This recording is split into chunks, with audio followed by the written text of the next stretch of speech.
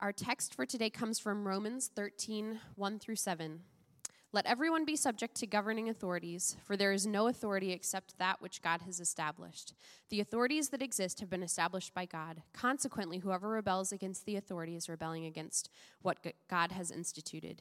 And those who do so will bring judgment on themselves. For rulers hold no terror for those who do right, but for those who do wrong. Do you want to be free from fear of the one who is in authority? Then do what is right, and you will be commended. For the one who is authority is God's servant for your good. But if you do wrong, be afraid, for rulers do not bear the sword for no reason. They are God's servants, agents of wrath, to bring punishment on the wrongdoer. Therefore, it is necessary to submit to the authorities, not only because of possible punishment, but also as a matter of conscience. This is why you pay taxes, for the authorities are God's servants, who give their full time to governing. Give to everyone what you owe them. If you owe taxes, pay taxes. If revenue, then revenue. If respect, then respect. If honor, then honor. This is the word of the Lord. You may be seated.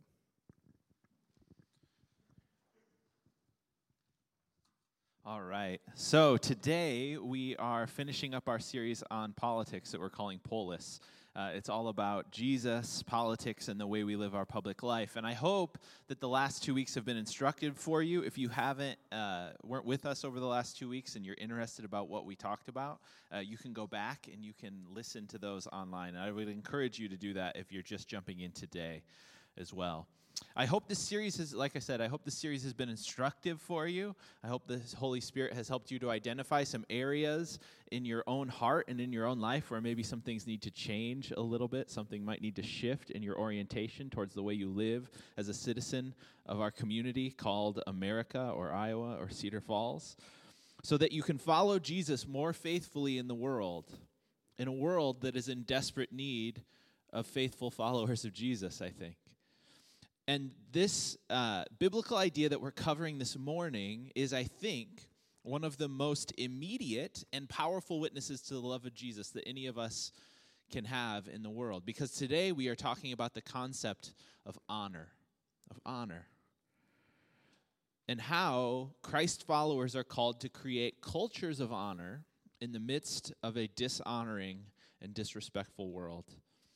Now, I think this idea needs to penetrate nearly every aspect of our lives. And I want to say right from the outset of this message that it is not simply the responsibility of people who claim to follow Jesus to avoid the dishonoring or caustic speech that is available to us in our culture. It is rather the responsibility of every Jesus follower to actively cultivate an environment of honor wherever we go and whatever we do, and whoever we speak to. And one of the places where this honor is most needed and where the absence of honor, I think, is most felt is, guess what? Our political lives in this country. Now, to say that the political conversation in America is dishonoring to the innate value of every human being is, I think, at this point, a kind of understatement, right? Back in the early spring or summer, there was a bit of a controversy between a couple members of Congress and the president. And I think this kind of clearly illustrates what we're talking about this morning. Between a group of women who are often referred to as the Squad, I don't know if you know this, if you pay attention, and President Trump. Now, I'm not sure exactly how this whole thing got started. Like the book of James says, the largest fire is often set off by the smallest spark of the tongue. But the Squad and the president began to really fire at one another in a way that was interesting. And it all came to a head when one of the women, a congresswoman, said of the president, "We need to go in there and impeach the expletive." Right? Is anybody aware of this? Raise your hand if you even know what I'm talking about. Okay, thank you. And the president responded with grace and respect. Actually, he didn't. He responded via tweet, which in effect said that these 4 women of color need to go back to their countries of origin, to the places where their families immigrated from, which again is something that he is volleying at 4 duly elected United States Congresswomen, which is interesting. And neither side backed off their position. That's the other thing. This wasn't just a kind of conflagration, right? It wasn't just something that sprung up and then went away. Neither side backed off their posture of disrespect. This was not a kind of flash in the pan. President Trump continues to dismiss and belittle these women, encouraging people at his political rallies to chant, "Send them back."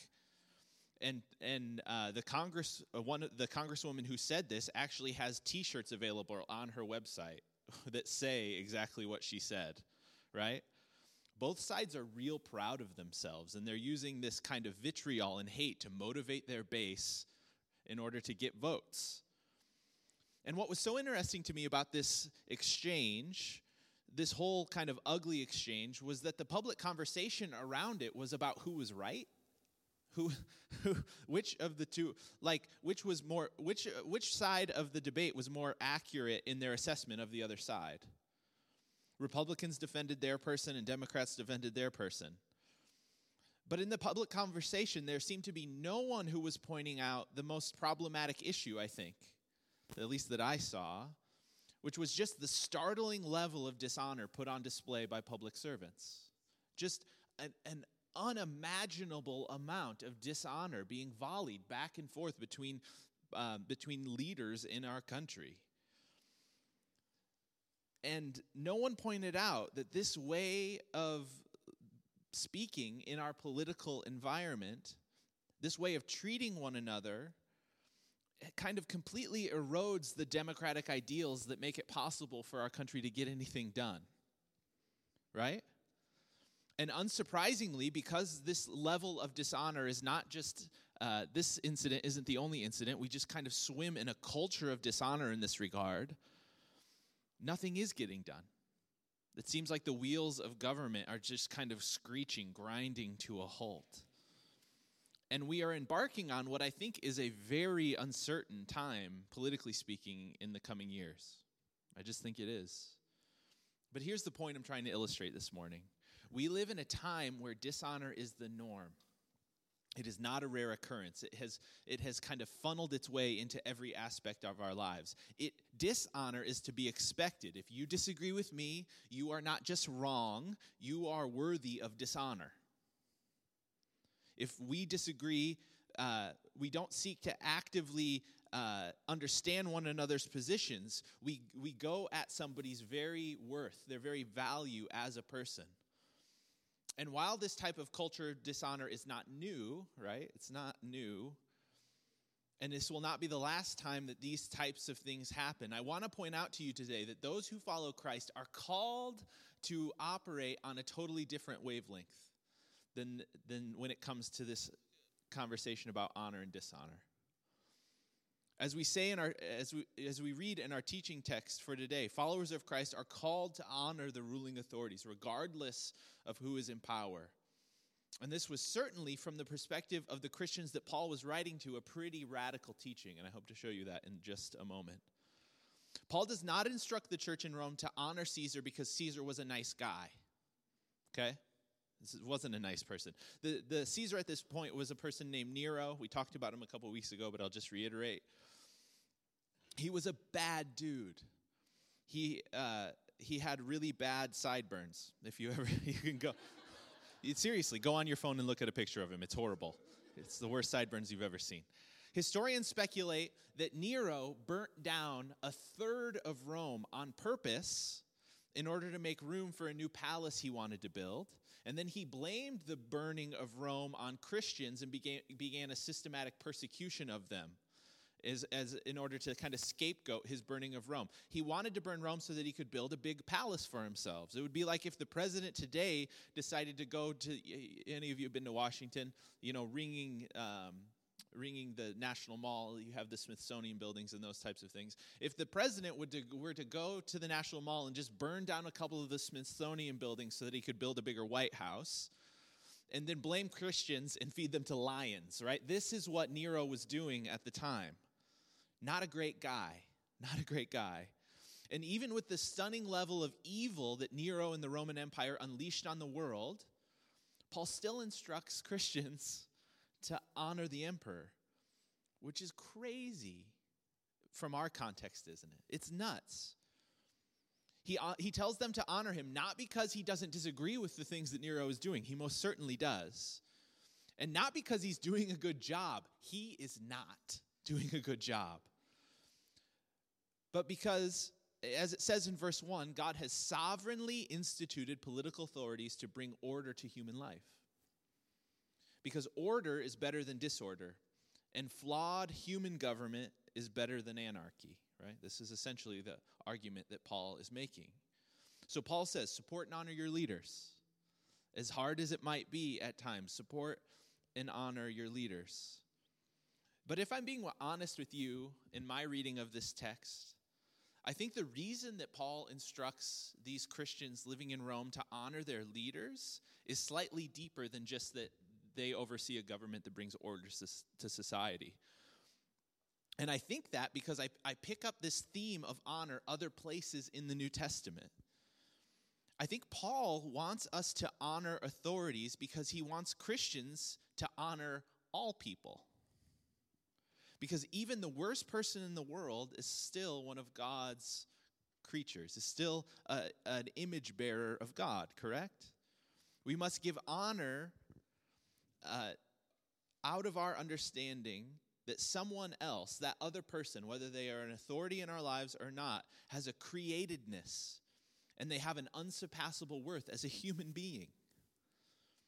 And I think we give honor to everyone, every human, because if we don't have that type of posture of viewing every human life as sacred and every human individual as worthy of honor, we'll let a kind of corrosion into our souls.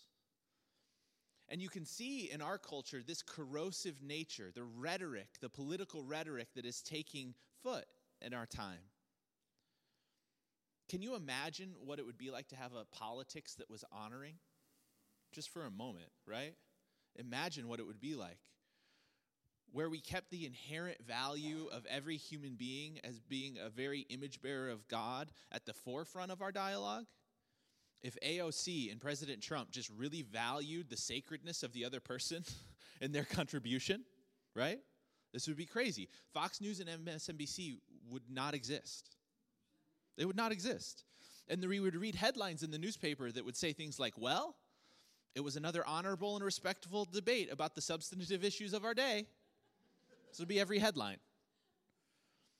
And we know the truth is that no earthly system will ever embody this, right? We know that deep down in our hearts.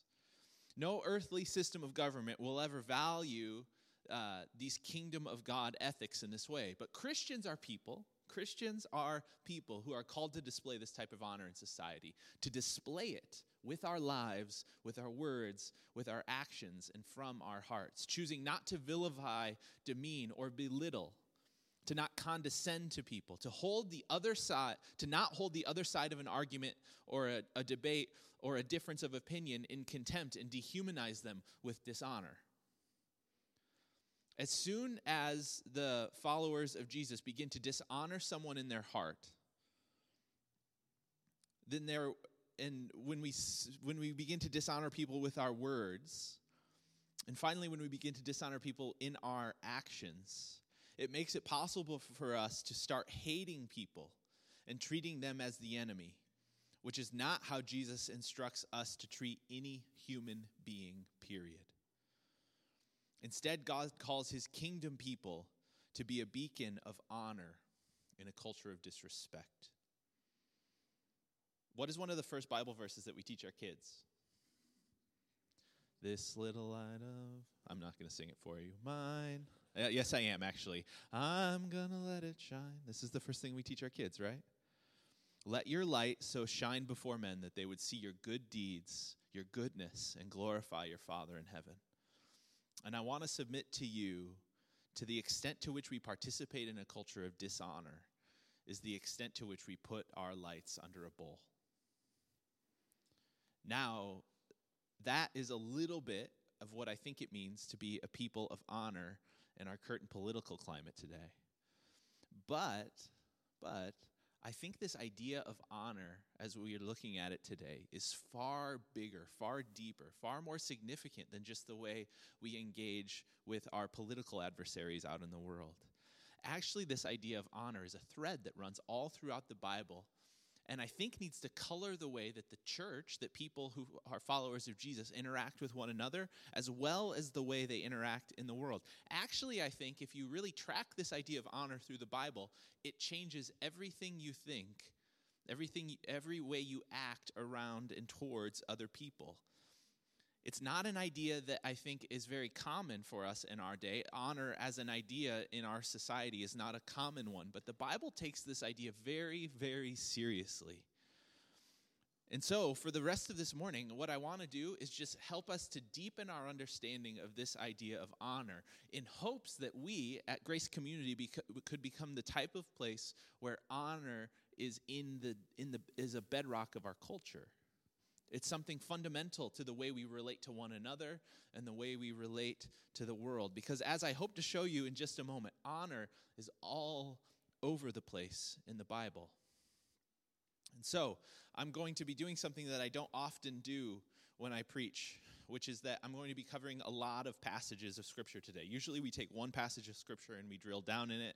I think that's the most effective way for us to really understand how to read the Bible well. But today I'm going to do a kind of flyover survey of this idea of honor in the Scriptures. And so we're going to be covering a lot of passages of Scripture. So if you have your notes with you, I would suggest you get those out. If you have a Bible, I suggest you follow along. If you don't have a Bible, there's one under the chair in front of you. Especially if you're going to be a part of a home group this week, this might be a good opportunity for you to take some notes. All right? All right. So, honor in the Bible. Honor in the Bible. What is it? What is honor technically? We've clearly kind of determined what dishonor is, right? But what is honor, and how do we honor other people? How do we live out this culture of honor that seems to be all over the Scriptures? I think the first real hint of what it means to live with honor, live as a people of honor, to display a culture of honor, we discover just a chapter before our teaching text today in Romans chapter 12, verses 9 through 10. This is what the Apostle Paul says. He says, "Love must be sincere. Hate what is evil, cling to what is good. Be devoted to one another in love. Honor one another above yourselves." Honor one another above yourselves. Other translations of this passage say, outdo one another in honor. Outdo one another in showing honor. Paul in this passage is giving Christians in Rome basically a kind of bullet point description of what their lives should look like. And it all culminates where it always does for Paul. It all culminates with love, right? It's always love for Paul. Jesus people are above all people who put on display the love of God. This is what we are. And Paul says in verse 9, be devoted to one another in love. But what does he say love then looks like? Is love just a feeling? Is love butterflies in my tummy? I felt weird about writing tummy and saying it in church, but I did. Is it just sentimentality? Is it walking around telling people that we love them like junior hires with their first girlfriend or boyfriend? Is this what Paul means? No, that's not what Paul says at all. For Paul, love in action looks like honor. Honor for Paul is the natural and appropriate expression of love. This is what honor is. And Christians are called, first and foremost, to cultivate a culture of honor within the church and then kind of let that honor spill out of the church and into the world. Now, specifically, how we are defining honor becomes important then, doesn't it? Because it could be defined just as a kind of appreciation.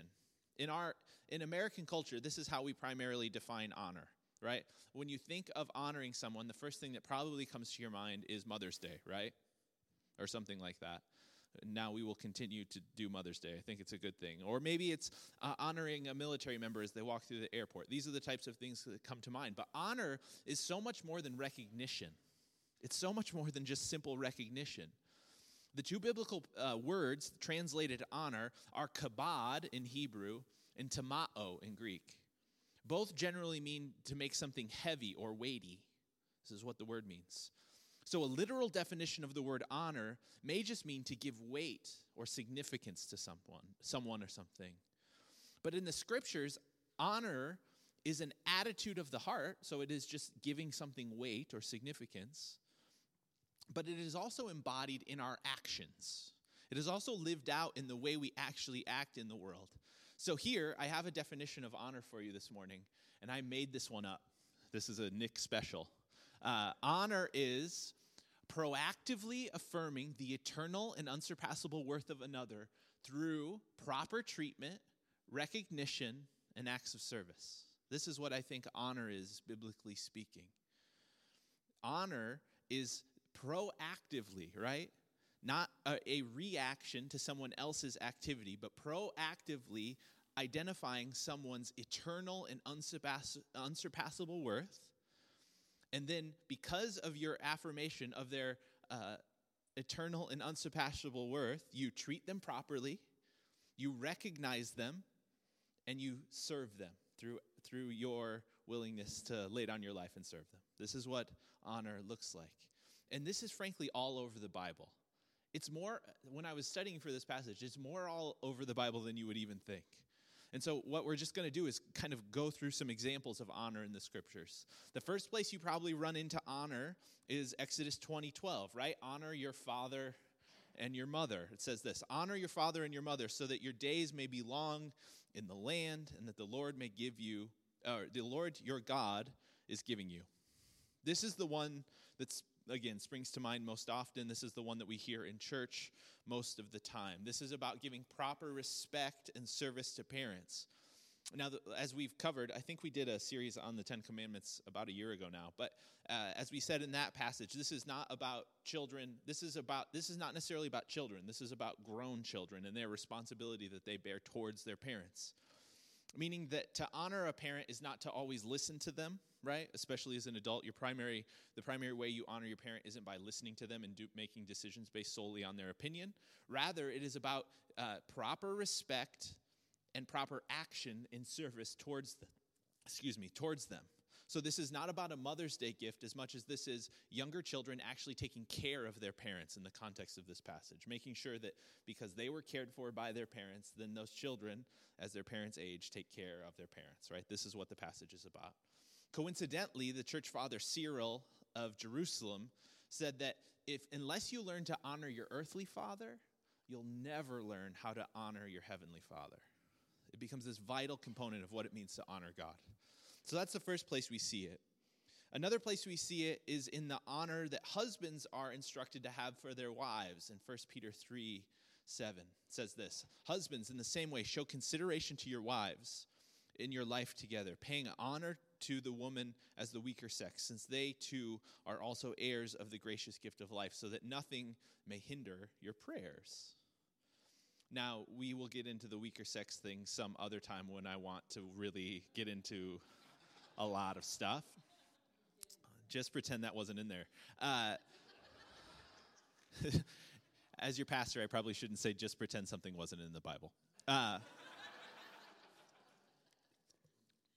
But what I want you to focus in on is this paying honor. Husbands, pay honor to your wives. Something that in the context of the day would not have been expected. Wives were expected to honor their husbands. Husbands were not expected to honor their wives in the culture to which Peter writes this passage. Wives were expected to do everything their husbands said and honor them, and husbands were expected to do whatever the heck they wanted, right? And so when Peter says this, and Paul says it in other places as well, it is a kind of radical reorienting of the cultural expectations of the day.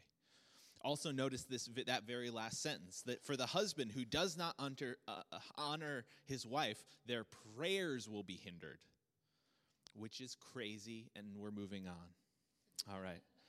So another area where it speaks of honor, and one that we might not expect, is we are called to honor God with our bodies.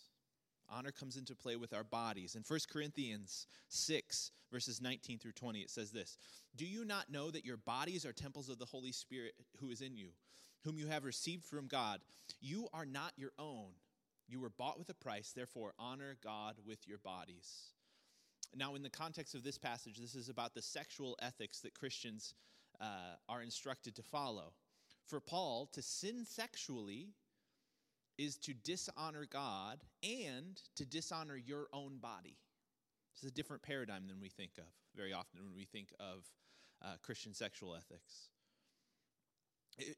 As a follower of Jesus, if you're a follower of Jesus in this place, the scriptures tell us that your body is a kind of temple of the Holy Spirit. Now, I don't want this to be a place of condemnation this morning. I'm not trying to be hard on anyone. But I simply think that this paradigm of honor is a more helpful way of seeing Christian sexual ethics, because very often when the world looks at the church and they see some of the ethics that we put around sex and sexuality in our time, they just think it's a bunch of rules to follow. As a young person who grew up in the church, I kind of looked at it as a bunch of rules to follow, right? Just to grit your teeth, try to make it, right? That was supposed to be funny, but anyways. But Paul seems to reframe this whole concept of Christian sexual, the whole concept of Christian sexual ethics around this idea of honor. For Paul, to lust after someone, to have sex outside of the confines of marriage, is a kind of dishonor, a dishonor of the other person and a dishonor of oneself, and a dishonoring of God. And as a Christian, our highest ideals should not be to gratify our own desires, but rather to honor the other, which is interesting, isn't it? And so I want to suggest to you that if you struggle with the teachings of Scripture around sex or sexuality, and you struggle with them just being a bunch of kind of external rules that don't seem to apply in our 21st century context, maybe begin to look at these through the lens of honor.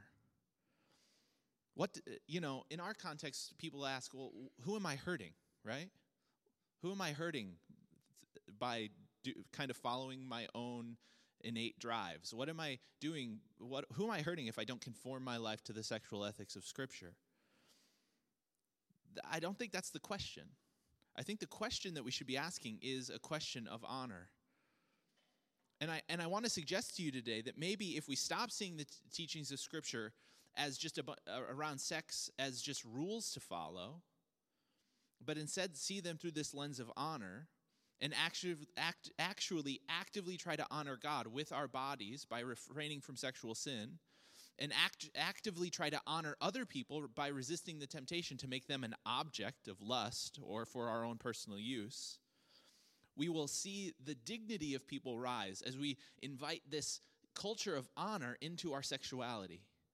And we see every beloved son and daughter of God as somebody who is valuable and worthwhile and deserving of our honor. It's a different paradigm, right? It's a different context.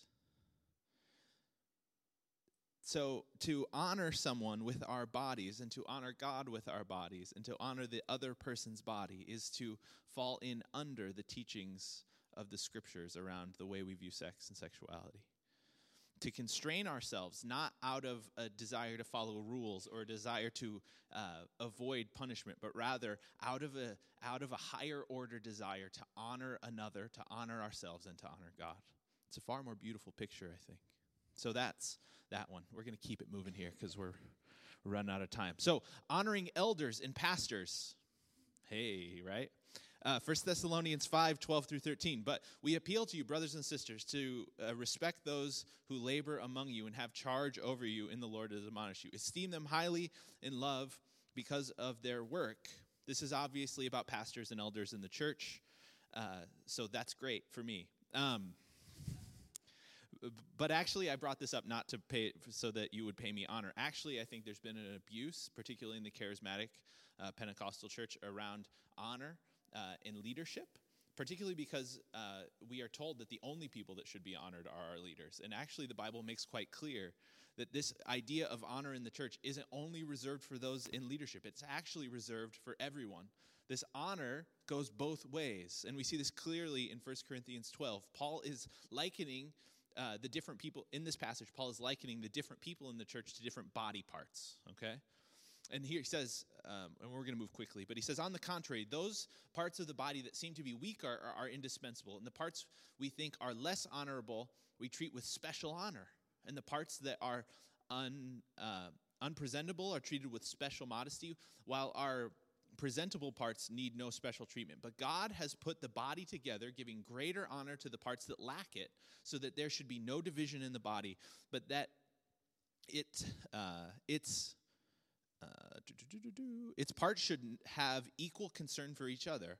If one part suffers, every part suffers with it. If one part is honored, every part rejoices with it. Now, that's a little confusing, and you need to read the whole passage to really understand the context. But what Paul is saying there is that it's not just the leader who is deserving of honor. It is actually every part of the body. And if there's any part of the body that doesn't receive the honor that is due them, the whole thing kind of falls, right? The whole stack of cards crumbles. Because honor is the kind of currency of love that upholds and builds up a church.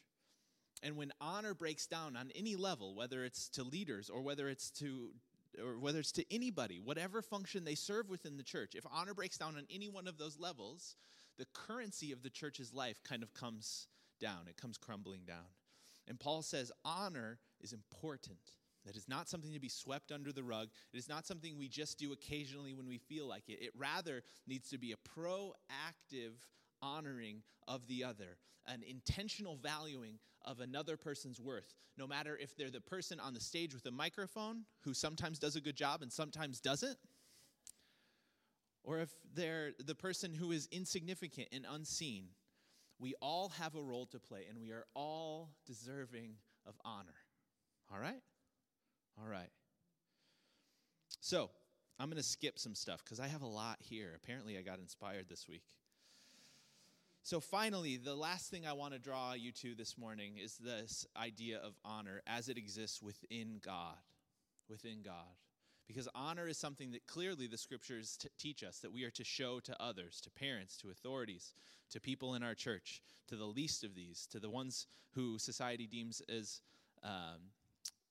less than. We are to show honor to ourselves and to God through observing Christian sexual ethics. There's all of these ways that honor comes into play in the Christian life. But I want to show you the deep theological significance of honor as it relates to God, God's self.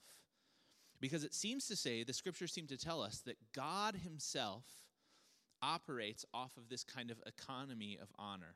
Honor is what the love of God looks like in action within God's self. Most of you are probably aware of the Christian doctrine of the Trinity, which is the idea that God is three unique persons in one reality, which we call God. So God is a plurality of persons in unity. We'll keep it moving. It's fairly complicated, but it is absolutely fundamental to an Orthodox understanding of who God is. And we have numerous glimpses in the New Testament that God's life is fundamentally one of honor, that in and of God's self, God functions with this currency, this economy of honor. We see this really clearly in a story from the New Testament, the story of Jesus' baptism in the Jordan River by John. John the Baptist baptizes Jesus, and in this passage we see the Holy Spirit descend on Christ like a dove, and then we hear the voice of the Father giving honor to Jesus. And what does he say? He says, "This is my Son, in whom I am well pleased."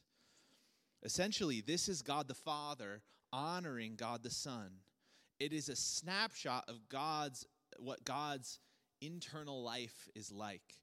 God's internal life is all about honor. God's economy is honor. God's operating system is honor. Honor is how God operates in and of God's self, and honor is how God wants his family to operate as well. Crazy, right?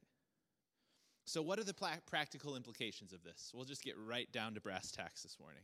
What are the practical implications of this? We live in a dishonoring culture. We live in a world where our politics is dishonoring. We live in a world where everything seems to be skewed towards dishonor and not towards honor. What do we do with this?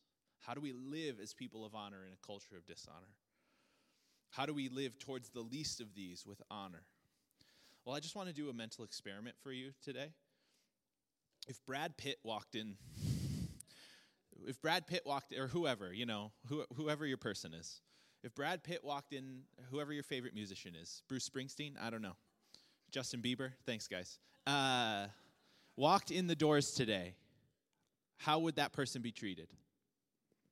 Probably pretty well, right? Probably pretty well. what would it be like if every one of us treated everyone else like they were Brad Pitt?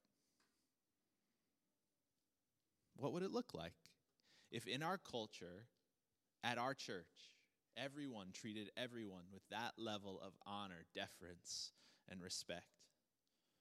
Because it seems to be this is what the Bible says. This is what the Bible instructs us, that we should teach to treat each other this way, to have this level of deference and honor when it comes to our culture. It's a startling thing. It's a startling thing. Because I don't even think we think of ourselves that way, do we? We don't think of ourselves as deserving honor. But when some other human being sees you for who you were created to be, sees you as a person stamped with the image of God, and then honors you for that, it changes everything about you. It changes absolutely everything about you. You are not just sitting to a normal human being. You are sitting next to an eternal soul, one created in the image of God, one that God deeply loves and values. And for us to dishonor another is to lower their value in our eyes and come out of line with the way that God values them. And so part of honor in our culture is to simply acknowledge the eternal, unsurpassable worth of the other. Every person you come in contact with is kind of on fire with their createdness. And to identify that reality, to see it in another, is to honor them. So, as we conclude today, here's just 3 questions I think that will help us be a people of honor. The first question: am I creating a culture of honor with my words? Am I honoring people with my words? This is about what we share on Facebook. This is about how I talk about people who have harmed me. This is about how I talk about people who disagree with me. This is about how I talk about my spouse to other people. This is about how I deal with the words that come out of my mouth in and around other people. Now, this is not about sugarcoating everything. This is not about avoiding the truth. This is not about even disagreeing with people, but this is about being honoring. And if we have a filter of honor for our words, it transforms the way we speak.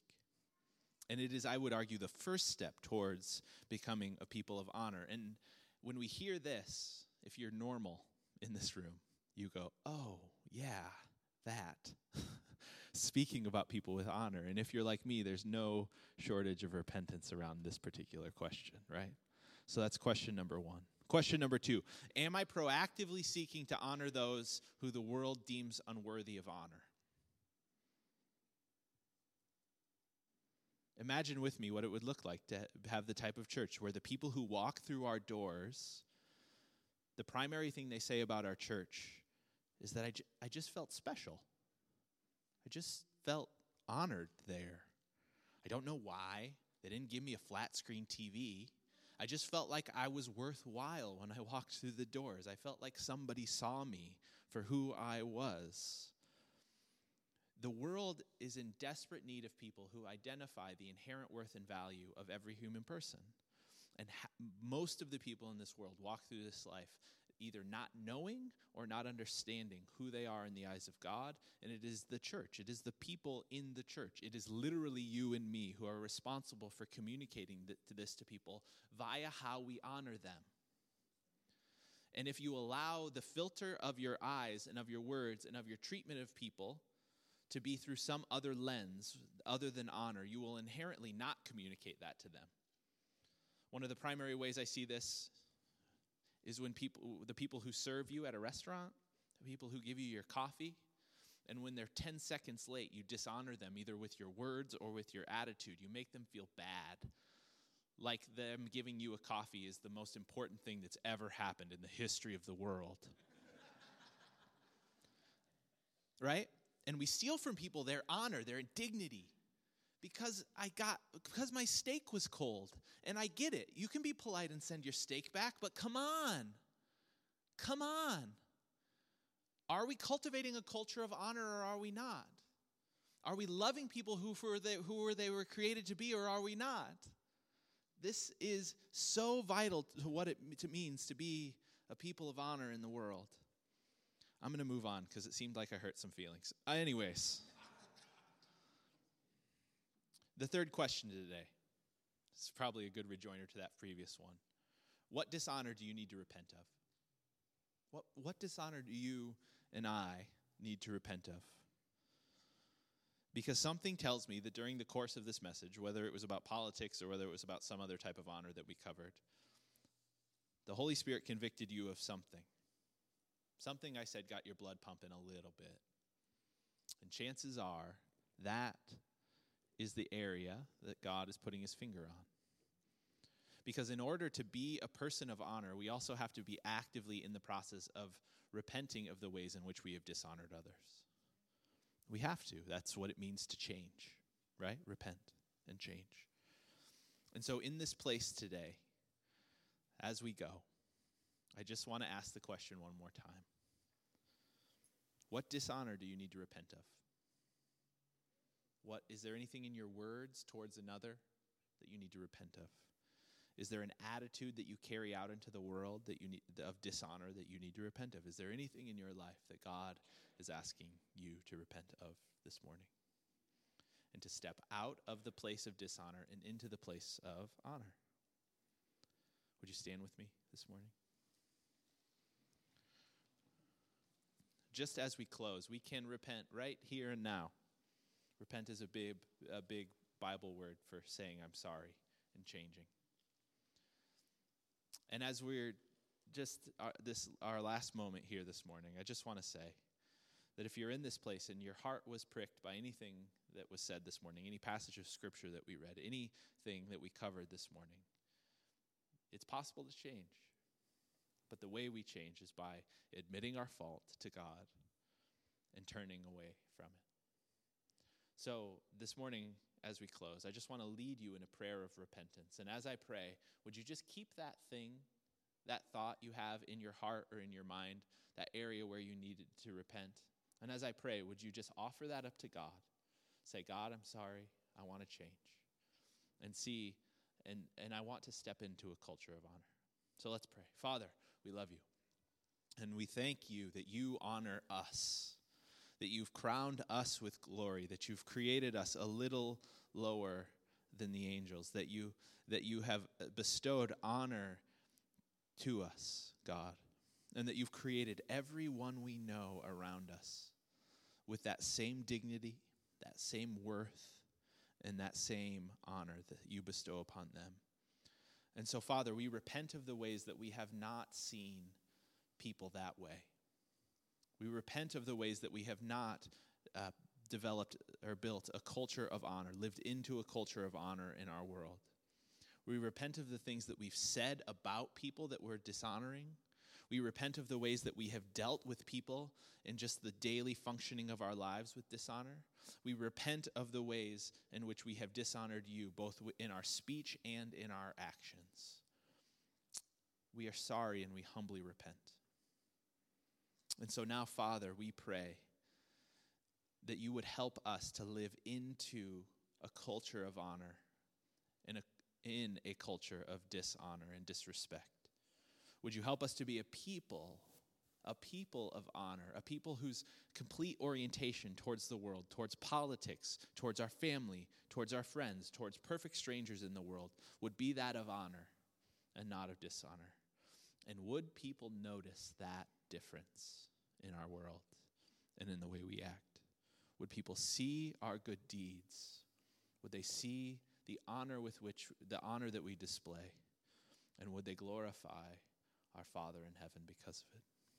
And so now, God, we thank you that you've forgiven us, that you've empowered us, that you've communicated your love to us. God, we thank you so much that you've created us all and that you love us all and that you love everyone we meet.